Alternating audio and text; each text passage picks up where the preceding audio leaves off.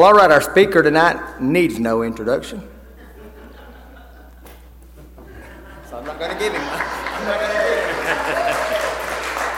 I'll just do my own, okay? The best one I ever got, I did for myself, you know. Well, I'm so glad to be here. Margaret and I both are. A week of Thanksgiving, and I'm a little loud back there, guys.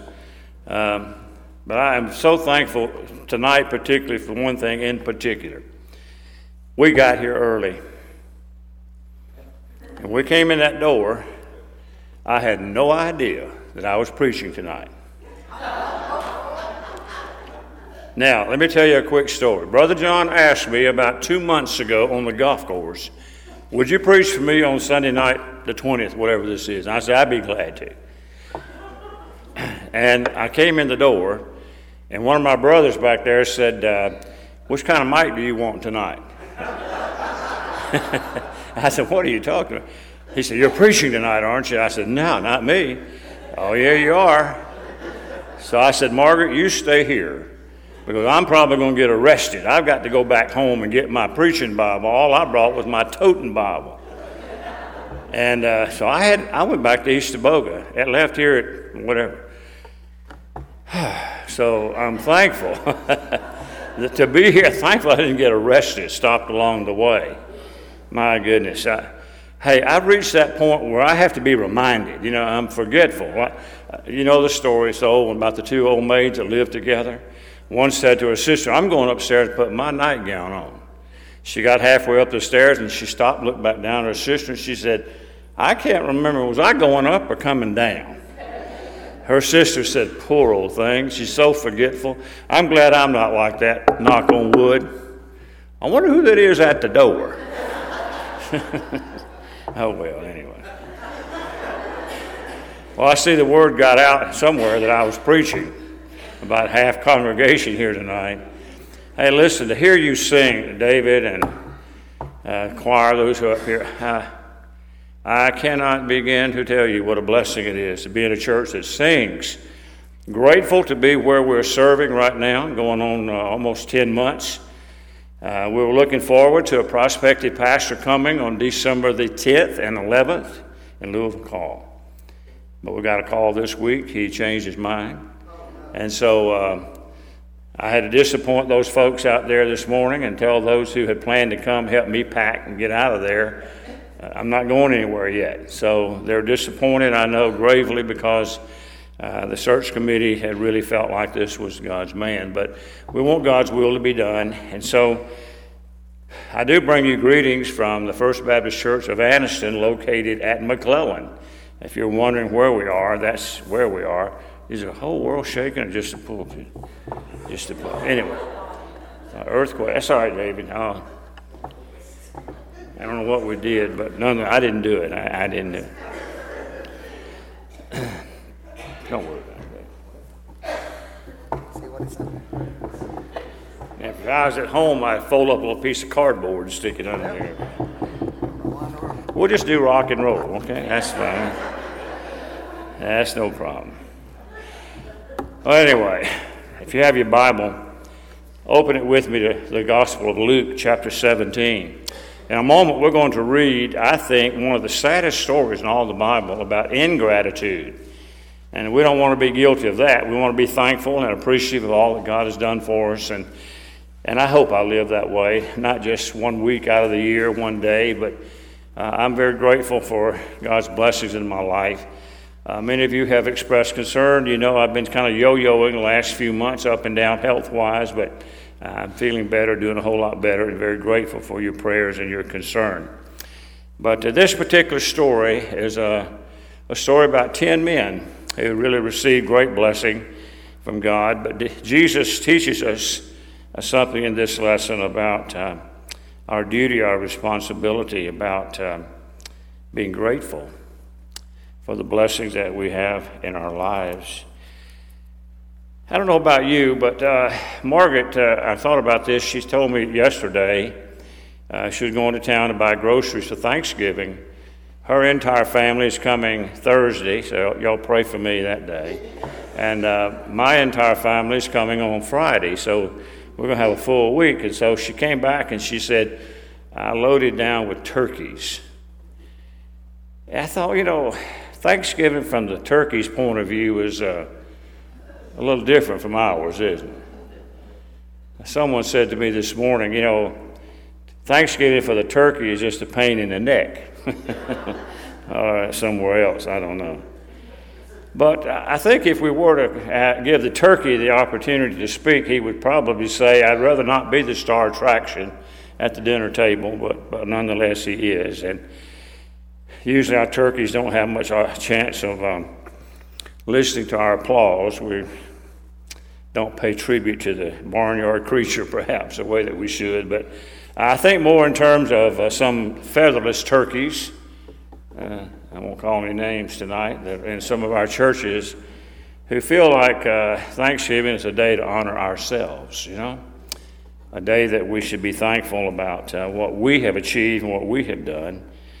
But it should be a day when we, I think, certainly reestablish and certainly maintain some sense of balance in our lives concerning what we're thankful and should be grateful for. So in this particular story, let me read it. It's just a few verses long. Follow along if you have your Bible. It came to pass that as Jesus went to Jerusalem, that he passed through the midst of Samaria and Galilee. And he entered into a certain village. We don't know what village that was. It's really unimportant, I suppose. But in that village, it says, Luke says, that there were 10 men that were lepers that met him there, but they stood afar off. Now, of course, Levitical law pertaining to lepers was that they had to stand afar off. They had to be downwind, had to cover their faces, and all the things. If you want to read a sad story, go back and read Leviticus chapter 13, because it gives all of the instructions that God gave through Moses and Moses to the people of those who were affected by that terrible disease called leprosy. Verse 13 says, and they lifted up their voices and they said, Jesus, Master, have mercy on us. And when he saw them, he said unto them, Go show yourselves unto the priest. Again, that was according to Levitical law. If a man thought he'd been cleansed, he had to go to the priest. The priest would look at his skin and examine him and either declare him to be healed or not. And it came to pass, and this is interesting, that as they went, they were cleansed. And one of them, when he saw that he was healed, turned back and with a loud voice glorified, praised, and thanked God. And he fell on his face at the feet of Jesus, giving him thanks.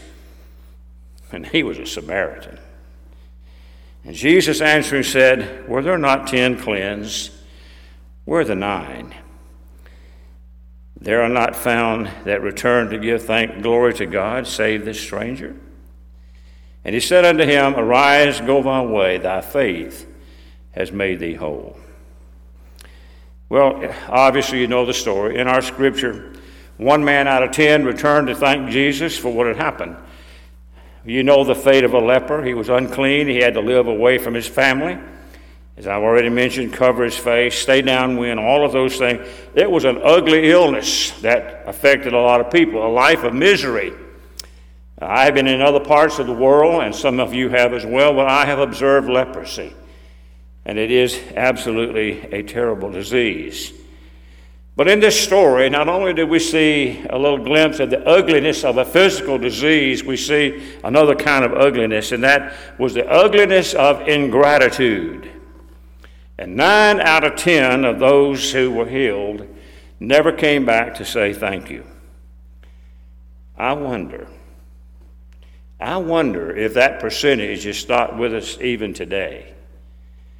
How many people in the United States of America really return to thank God, not only just on Thanksgiving Day or 1 week of the year, but every day of our lives, grateful and thankful for the blessings that he bestows upon us? But I know this, a man's life can be changed, as in the case of these men, but until their hearts are changed, there really is not a great deal of evidence of a life-changing situation. So it's not just circumstances that makes us thankful. It's a change of heart. Recently I've had the privilege, and I count it a privilege, of meeting a guy who spent a great deal of time in jail and in prison most of his life. And I've tried to minister to him, and Margaret and I have tried to work him and give him some little source of income. And I see in this man a true change of heart because he's been with the Lord. And of all the things he's done and all the things places he's been, committed sin he's committed, I see in evidence in his life a change of heart, and therefore I hope his life circumstances will one day change as well. Change of heart. For several years, I had the privilege of serving and pastoring churches in South Alabama. Folks down there are a lot different from folks up here. I've been asked which is better, down there or up here. Well, it depends on where I am. Obviously, you're better because I'm up here. But no, there's a difference, believe it or not, in South Alabama Christians and North Alabama Christians. But you know the story, and I'm sure you know it from memory. Some of you, like Johnny, were living in 1895, and you remember what happened. The people of a little town down there in Coffee County, a place called Enterprise, Alabama. Some of y'all been to Enterprise? Well, you know, in the heart of Enterprise, Alabama, downtown in the square area, smack dab in the middle of the street, there's a monument, huge monument. And on top of that monument, there's the ugliest creature you ever laid your eyes on. A huge bug about that big, with limbs going everywhere, yeah. A boll weevil, an ugly thing. But in 1895, the people of Enterprise and all of Coffee County and Houston County suffered great tragedy of loss in their crops because 40 to 50% of their cotton crop was destroyed by the boll weevil. And so the farmers in that area had to turn to some other source of income, and so they began to plant two other crops. One of them was called corn, the other was called peanuts, which to that point had not been a very prevalent crop in that part of the world. But they became so prosperous with the peanut farmers and growing down there that the farmers decided to erect this monument to the boll weevil for having contributed to their leaving the cotton crop and going to the peanuts. And so they come every year to celebrate an unusual Thanksgiving in that area. We know, of course, from history that it was our President, Abraham Lincoln, that first issued the first proclamation declaring the first National Thanksgiving Day. And, of course, we know that we set apart now the last Thursday in November to celebrate and to observe Thanksgiving. Here's what the proclamation read in part. In the midst of a civil war of unequal magnitude and severity, I do, therefore, invite my fellow citizens of the United States to set apart and observe the last Thursday of November as a day of thanksgiving and a day of praise to a beneficent God. And since then, of course, we have set that time aside. A time of thanks, a time of thanksgiving and praise for what God has done for us. It is a time of remembrance, a time to be thankful, but also it should be a time of renewal.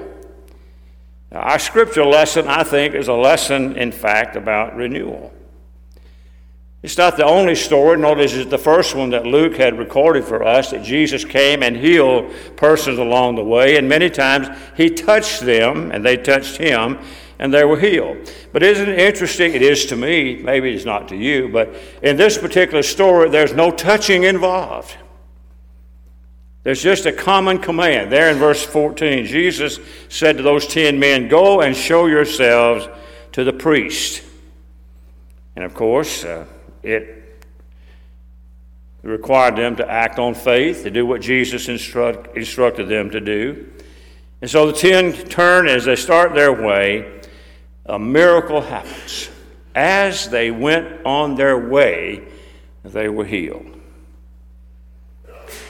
But I see in this story also the risk of grace, because Luke says that only one returned in verse 19 and said to Jesus, "Thank you. Thank you." And Jesus said, "Your faith has healed you." My question is this: if faith is what healed that one man, what healed the other 9? They didn't exhibit faith. They didn't go back to express thanksgiving, that side of thing. And the only way I can answer that is that God did it. It was just one of those things that God did. I suppose it was done in the hope that those men would respond in faith and in thanksgiving. And when you and I look at our lives and say, I have been so blessed, and I really can't explain it. I can't tell you why God has chosen to bless me the way He has. I think part of the reason is that He just wants to see how I'm going to respond to that. Am I truly grateful and truly thankful? And do I act upon faith with what He's done for me? Well, they acted because Jesus instructed them to do that. And as I said a moment ago, I believe that one man's heart, his whole life was changed. And without a change of heart, there won't be a whole lot of change in people's activities, the way they live. We think about America, we think about our presidential election. I don't know about you, but Wednesday morning after the election, I got up about 4:30. I'd gone to bed early, not feeling well that night of election, and not knowing, but hoping and praying, to be honest with you, how the results would be. At 4:30, I got up and went and turned on the computer.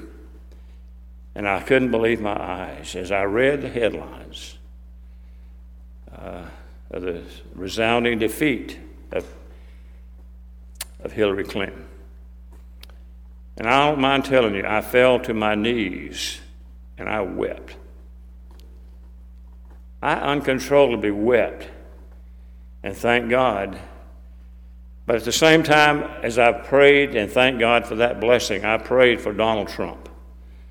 God, number one, save his soul. May we have a new era, a new day when we have a president who is a Christian, born again. Not only a change of direction, a change of policies, a change of whatever, but we see a change of heart, a change of life that may affect the way we're headed in this nation of ours. Those 10 men saw God's power at work, but you see, that was not enough to bring them to Jesus. Only one felt gratitude enough. And yet we read that story, and don't you agree with me? Sometimes as we read it, and as occasionally we hear it preached on like this, we say to ourselves, that's unthinkable. It's unfathomable that those 10 men would not go back and thank Jesus because of their new life and how they could resume going back. And you imagine never being able to hug your wife or your husband, to hold your children in your arms, your grandchildren, but now to be able to go back and for the first time in perhaps a long time to embrace them and to live in the same house with them, to associate with your friends and neighbors, and even be able to go down to Jack's every morning and associate with other folks. We think that's unthinkable. Well, let me tell you a quick story or two. Might I do that? I wish I could say that I was related to Dr. Eugene Hill. He's deceased now, but for a long time a missionary, one of our foreign missionaries to China. A long time ago he lived, but he was there when the communists came and occupied China and other parts of that world, and he was arrested, thrown into prison. And every day he was interrogated over and over again by a communist. And one day this communist said to Dr. Hill, a medical missionary, said to him, almost you persuaded me to be a follower of this Jesus Christ. But I want to tell you this, I believe that you are a liar. And I believe that all you Christians claim is a lie. I believe it's a lie that this person, Jesus, lived and died on a cross to take sins of the world upon himself, that he was buried and came to life again. I believe all of that is a lie. And Dr. Hill said to him, why? Why have you concluded that it's a lie? And this guy said to him, because if it was true, then Christians like you would have been coming to China by the thousands to tell us this wonderful story. That's an indictment on you and me. And folks, listen, we're soon moving into our Lottie Moon emphasis and that offering time of the year that's so important to our missionaries. And I hope and pray that we will express our gratitude once again in the form of money. as we give sacrificially to not only meeting the goal of this church, but all of our churches, and meeting the needs of our missionaries around the world. I believe that gratitude ought to express itself in meaningfulness, not just lip service, but to do it in action. And I want to close with this story tonight. Another true story that took place a long time ago. It happened in the year 1860. And no, I wasn't there then either, but I read the story, and it's a good one, I think. It took place on a stormy winter night in Michigan, actually on the Lake Michigan. There was a side wheeler. You know what a side wheeler was. You know, the steamboats had paddle wheels, many of them in the back, propelled them forward. This was a side wheeler.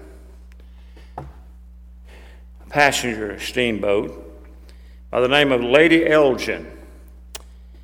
And that night, the Lady Elgin was going across Lake Michigan with 393 people on board.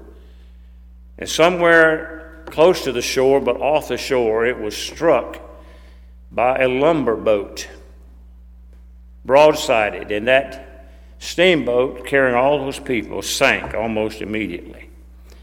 And of the 393 on board, 276 of them drowned in Lake Michigan. But there was a young man on board that lumber boat by the name of Edward Spencer. Edward was a young man. He was a student at Northwestern University and happened to be going across Lake Michigan that night and caught a ride on that lumber boat.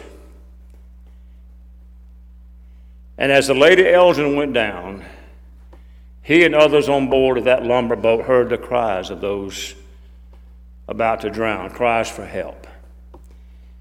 And Edward dove into the chilly waters of Lake Michigan and swam out and got hold of a survivor and swam back to the shore and deposited that person on dry land. And not one more time, but 16 more times, Edward went into those chilly waters. He swam out into the deep water and rescued another and another and another until all 17 of those stood safely on the shore. He became delirious from the strain and the cold of the water, was confined to a hospital, and after several days, Edward was released, but from then on, he was confined to a wheelchair for the remainder of his life. Many, many years after that occurrence, a reporter came to his house remembering the story, and he wanted to interview Edward, and he asked for permission. Edward invited him in, and as they sat in his living room, and that reporter asked the question one after another, he finally said this: "Edward, what is the most memorable memory that you have of that night many years ago? What fact stands out above everything else as you recall and recant the incidents of going in time and time again into that water?"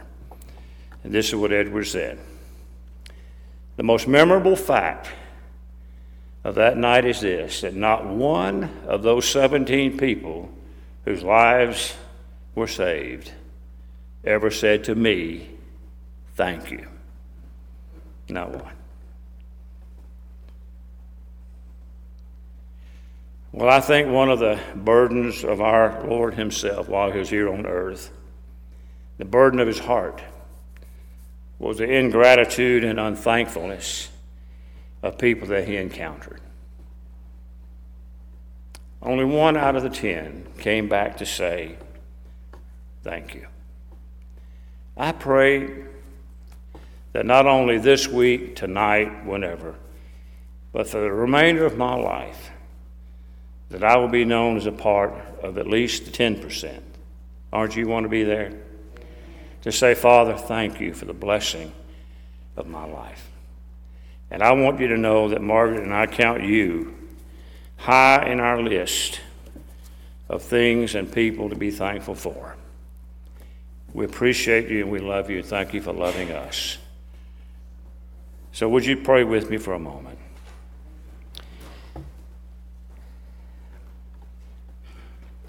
Father, oftentimes, maybe even in a moment like this,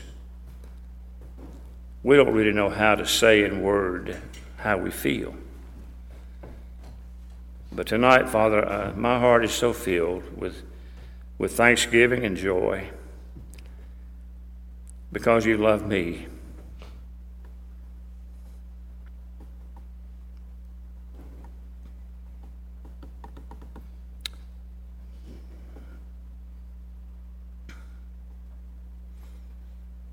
And I'm so grateful. And I don't know why. But, Father, I do want to thank you with the words from my lips, not to impress anyone, but just to say it. Thank you. But you know my heart. And may it always be filled with gratitude.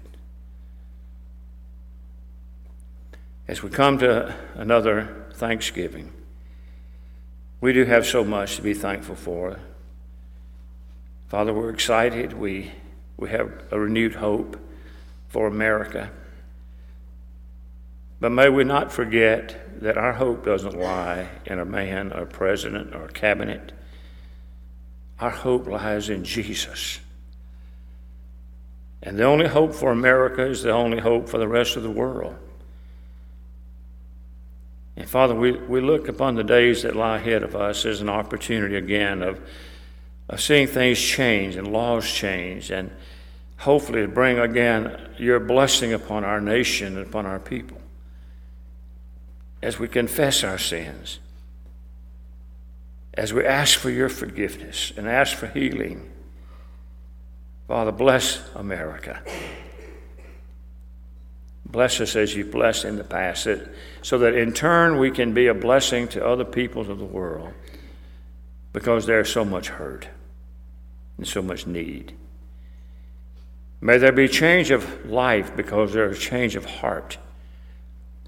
I pray that tonight for our missionaries who serve so faithfully and oftentimes in great difficulties, the needs that need to be met by people like us. We who sit here in our churches safe and secure and taking for granted many times our blessings. Father, may we give, may we go, may we pray as never before, because the doors of opportunity are still open. Thank you, Father, again for the wonderful privilege of just knowing brothers and sisters like these in our church that support us and who love us. Thank you for family. And Lord, as I look out upon this congregation tonight, I recognize a lot of needs, a lot. There's some folks sitting here tonight who are hurting. They're hurting emotionally. They're hurting physically. Some are hurting financially. Some are hurting spiritually because they're just drained. And I just pray, dear God, that you, in the person of the Holy Spirit, would come again and refresh us, remind us and renew us within us, Father, a rightful spirit, a joy that we knew a long time ago when we came to the place of salvation. And I pray, dear Father, for perhaps a person here tonight that really can't celebrate Thanksgiving the way that they should because there hasn't been a change of heart. Maybe on the surface a change of way of life and of doing things, but Lord, deep down inside, that person may be here tonight who would be honest to say, I've been living a life, a facade. I've been hypocritical because people think I'm a Christian, born again, but I really know that I'm not. And maybe that one tonight needs to be honest and moved by faith and trusting you to make things right. Maybe right where we stand in a moment to sing, or here in the altar, or here that I can pray with them. But most of all, Father, help us tonight to be counted among the percentile of people who are truly grateful and thankful for all that you've done for us. Thank you, Father, again for loving us. And with the only words that we know how to utter, we simply conclude by saying tonight, Father, I love you. And I thank you. And pray this prayer in Jesus' name. Amen.